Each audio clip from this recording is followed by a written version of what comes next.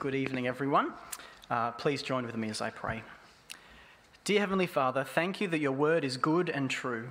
May you give us ears to hear and hearts ready to respond to what you have to say to us today. In Jesus' name, amen. This year I received a somewhat unusual invitation. The school I used to work at invited me to their end-of-year Christmas lunch, even though I'd only done a couple of casual days there during the year irregularly. Initially, I responded to the invitation because I remembered how good the food is. And also, the thought of having lunch with some friends excited me too. It was only after this that I had this funny feeling, was I accidentally invited to the Christmas lunch? Had there been a mistake and my email address hadn't been removed from the email all staff list? Will I show up and be greeted by the headmaster saying, "This is a bit bold. You resigned 12 months ago, and now you show up for a free feed. Wasn't your farewell adequate last year?" I ended up going, and it wasn't as awkward as I thought. The invitation was meant for me. I was meant to be there, except if you asked the groundsman. As I left, he remarked, "Are you John Farnham or something?" The singer notorious for far too many farewell tours. I'm sure this feeling isn't unique to me. Receiving an invitation, feeling unsure about whether you should go, feeling worried about what others might think, feeling anxious about whether the host even wants you there. In today's parable, the kingdom of heaven is compared to a banquet where people are invited. To this invitation, people could think, do I deserve to be in the kingdom of heaven? Was the invitation meant for me? Will I get my hopes up and be embarrassingly turned away? Can I be sure that my name will be on a seat in the kingdom of heaven? The question is, how do you know you'll be welcome in the kingdom of heaven? We know from the context of the previous parable and verse 1 that Jesus is still speaking to the chief priests and the teachers of the law. We're told immediately before this parable that they understood that Jesus was speaking against them. This parable will show us ways to reject the invitation, like the chief priests and Pharisees. But Jesus also wants to teach us how we can know for sure that we'll be welcome in the kingdom of heaven. If you've got an outline, it might help if you want to follow. Firstly, we'll be looking at the banquet, verses 1 to 7, then the guests, verses 8 to 10, and then lastly, the attire, verses 11 to 14. So let's start with the banquet, verses 1 to 7. What will the kingdom of heaven be like? In verse 2, Jesus says, the kingdom of heaven will be like a king who prepares a wedding banquet for his son. It's more than just a banquet, it's a wedding banquet. It's more than just any wedding banquet, it's prepared by the king. And it isn't just prepared for anyone, it's prepared for the king's son. Now, I didn't go to school with any king's sons, but I could imagine this would be a party that you wouldn't want to miss. You'd be a fool not to turn up. In verse 3, we learn that the guests have already been invited, and after all the preparation, the banquet is ready. So, as was custom, the king sent his servant out to call the guests into the wedding feast. But here, the invited guests refuse to come. It makes no sense. Even the king knows this. There must be a mistake. So in verse 4, he sends out more servants with a message. Read with me in verse 4. I have prepared my dinner, my oxen and fattened calf have been butchered, and everything is ready. Come to the wedding banquet. The king is almost wooing the guests in. Look, behold, everything is ready, and it's at the king's expense. The guests don't need to bring anything. They'll be richly provided for. The food will more than satisfy them. Nothing could be better. In verses 8 to 6, the guests respond in two ways. Firstly, with apathy, and then secondly, with hatred. Read with me in verse 5. They paid no attention and went off, one to his field and another to his business. Their excuses make no sense. Working in one's field and business is so minor compared to the feast. Something else to them is just more important. And in verse 6, the rest seized his servants, mistreated them, and killed them. This is outrageous. The invitation and the servants had come from the king, so the invited guests demonstrate their hatred towards the king by mistreating and killing the servants. The invited guests clearly didn't know this king very well. Yes, on the one hand, he's gracious and generous, but he's not a powerless pushover. The king was rightly enraged by their actions and sent his soldiers to destroy the murderers and set their city on fire. This is a picture of how the Pharisees and chief priests and the nation of Israel as a whole has responded to God's invitation into the kingdom of heaven. They are the guests who had received the invitation. God is the generous and gracious king who prepares the banquet and is calling them to enter. The initial invitation is the first covenant God made with his people, the law which was meant to lead them towards God's saving work in his Son, Jesus. But when Jesus came, they responded both with apathy and hatred towards him. I remember the day I realized that I needed glasses. I picked up the pair that my dad used to watch TV, and I looked at the clock on the oven. And for the first time, I could tell the time from a distance. Then I looked out the window, and to my amazement, trees look all the more impressive when you can tell that they have leaves, not some hazy green something. Don't get me wrong, I knew that there were leaves on trees. I'm short-sighted. I can see things close up, but far away is just a blur. In our short-sightedness, we are distracted by the here and the now. We can become apathetic towards God and his kingdom. If we keep our focus on the here and now, as God calls us to lift our gaze towards him and away from the pleasures and comforts of this world, we can find ourselves despising and even hating God's call. Here we've been confronted with two ways to reject God's invitation into the kingdom of heaven. If people don't see the kingdom and its king properly, they'll respond with apathy or hatred. I've been confronted as I've spent time in this parable. Am I convinced of the goodness, the importance, the privilege of entering the banquet? Do I set my eyes, my vision, my hopes, my aspirations on God and his kingdom? Do I daily desire to be there? What am I willing to give up to enter the kingdom of heaven? Next, we see the guests in verses 8 to 10. The wedding feast is ready and it must be celebrated. The wedding will not be cancelled for some ill-mannered guests. The guests are those who simply show up. Verse 8.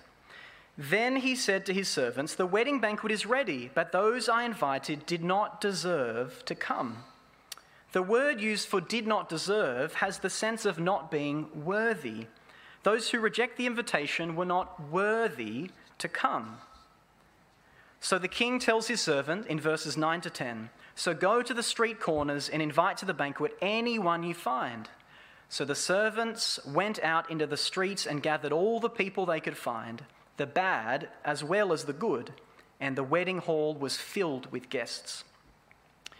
The street corners were the roads that led from the city out into the country, where the poor tended to gather. The king is sending his servants to the outcast, the lowly, the rejected, those deemed unworthy by society. These people demonstrated the right response to the king's invitation. With gladness, they willingly leave things behind to enter the banquet. They appreciate the privilege and responsibility to turn up. The Pharisees would have seen this as Jesus welcomed the tax collectors and prostitutes into right relationship with God, something we saw 2 weeks ago. The invitation is sent far and wide. We are told that the banquet is filled with the bad as well as the good. Why can this be? Why can the kingdom of heaven be filled with the bad? Well, the promise of the gospel is that Jesus will save people from their sins. People are only made worthy to enter the kingdom of heaven by accepting the forgiveness that Jesus offers. The expectation of the religious leaders might not be too dissimilar from most people that you'd meet today, who think that heaven will be full of good people. And many people classify themselves as good. You see, I haven't been to jail or murdered someone, people might think, or I obey most of the rules. I don't get many speeding fines. You see, we're very good at comparing ourselves to others and thinking that we match up. This thought might be so prevalent that sometimes we find ourselves thinking it too. We're in church after all, aren't we? We deserve to be in the kingdom of heaven. This parable reminds us that no one is too far gone or too far away to enter. Heaven won't be full of good people because no one is worthy in themselves. Heaven will be full of sinners who have responded to the invitation, put their trust in Jesus, and shown up. People Jesus had made worthy through his death and resurrection. And lastly, the attire in verses 11 to 14. What does it mean to show up? How does one enter the kingdom of heaven? We enter the kingdom of heaven on God's terms, because the kingdom of heaven is all about the Son. Jesus concludes the parable with another warning, another way to reject the king's invitation, another way to not enter the kingdom of heaven, and it's through self-reliance.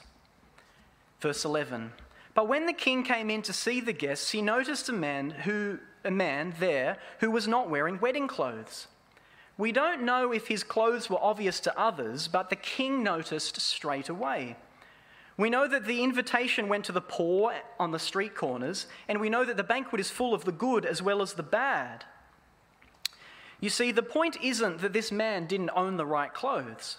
It's significant that there's only one. Every other person is dressed correctly. It seems that the king was able to provide appropriate wedding clothes for all the guests. It seems more likely that the man entered thinking his own clothes were good enough. The attention this man might have wanted from the king, he gets for all the wrong reasons. In verse 12, the king addresses him as friend, but when he is asked why he isn't wearing wedding clothes, he is speechless. He has nothing to say, no excuse, no reason, because he knows that he's guilty. Verse 13, then the king told the attendants, tie him hand and foot and throw him outside into the darkness, where there'll be weeping and gnashing of teeth. The man is removed from the feast. He has rejected the invitation by not wearing the right clothes, so he is thrown out. This doesn't illustrate that some people will get to heaven, but some will be thrown out. Rather, it's a graphic reminder that no one can fool God and enter the kingdom of heaven on their own terms. Weeping and gnashing of teeth is a description of God's final judgment on those not in the kingdom of heaven. If heaven is a wedding banquet that you want to be at, the Bible's picture of hell is anything but that. It's the opposite. From the welcome and provision and blessing of the banquet to the emptiness, loneliness, and isolation of the darkness. From the shouts of joy to the shouts of tears. From knowing God as a generous and gracious host to knowing him as the righteous judge. I was talking to a dad this week who was trying to increase his son's independence by refusing to help him find his hat. The opposite is true for the kingdom of heaven. We need to fight against independence and self-reliance. We must remain dependent on God's grace. The warning here for us is you could be in church every week, but God can see you for who you are. God sees and God knows our hearts. He knows if you think you've earned your place or if you're convinced that it's all by his grace. This parable shows us that ultimately the kingdom of heaven isn't about the guests. The kingdom of heaven is about the Son. This parable is often called the parable of the banquet. But then why in verse 2 are we told that the kingdom of heaven is like a king who prepares a wedding banquet for his son? What extra significance do we get that the banquet is prepared by the king for his son? The son is referred to in verse 2, but then not again. But you see, this banquet is for the son. Therefore, everything the king does in this parable is for the son. It's worth noting that in the parable before this, which we didn't look at last week, but you can read it in your own time, Jesus explains that he is the son sent into the vineyard who is killed by the religious leaders. And in only a few days, indeed, Jesus will hang on the cross as a criminal at the hands of the very people he's speaking to here. In this parable, the son sits at the head of the table. It's his wedding feast. How is this possible if the son is put to death? You see, because the son will rise from the dead and ascend to be enthroned at the Father's right hand. Not even Jesus' death can stop him.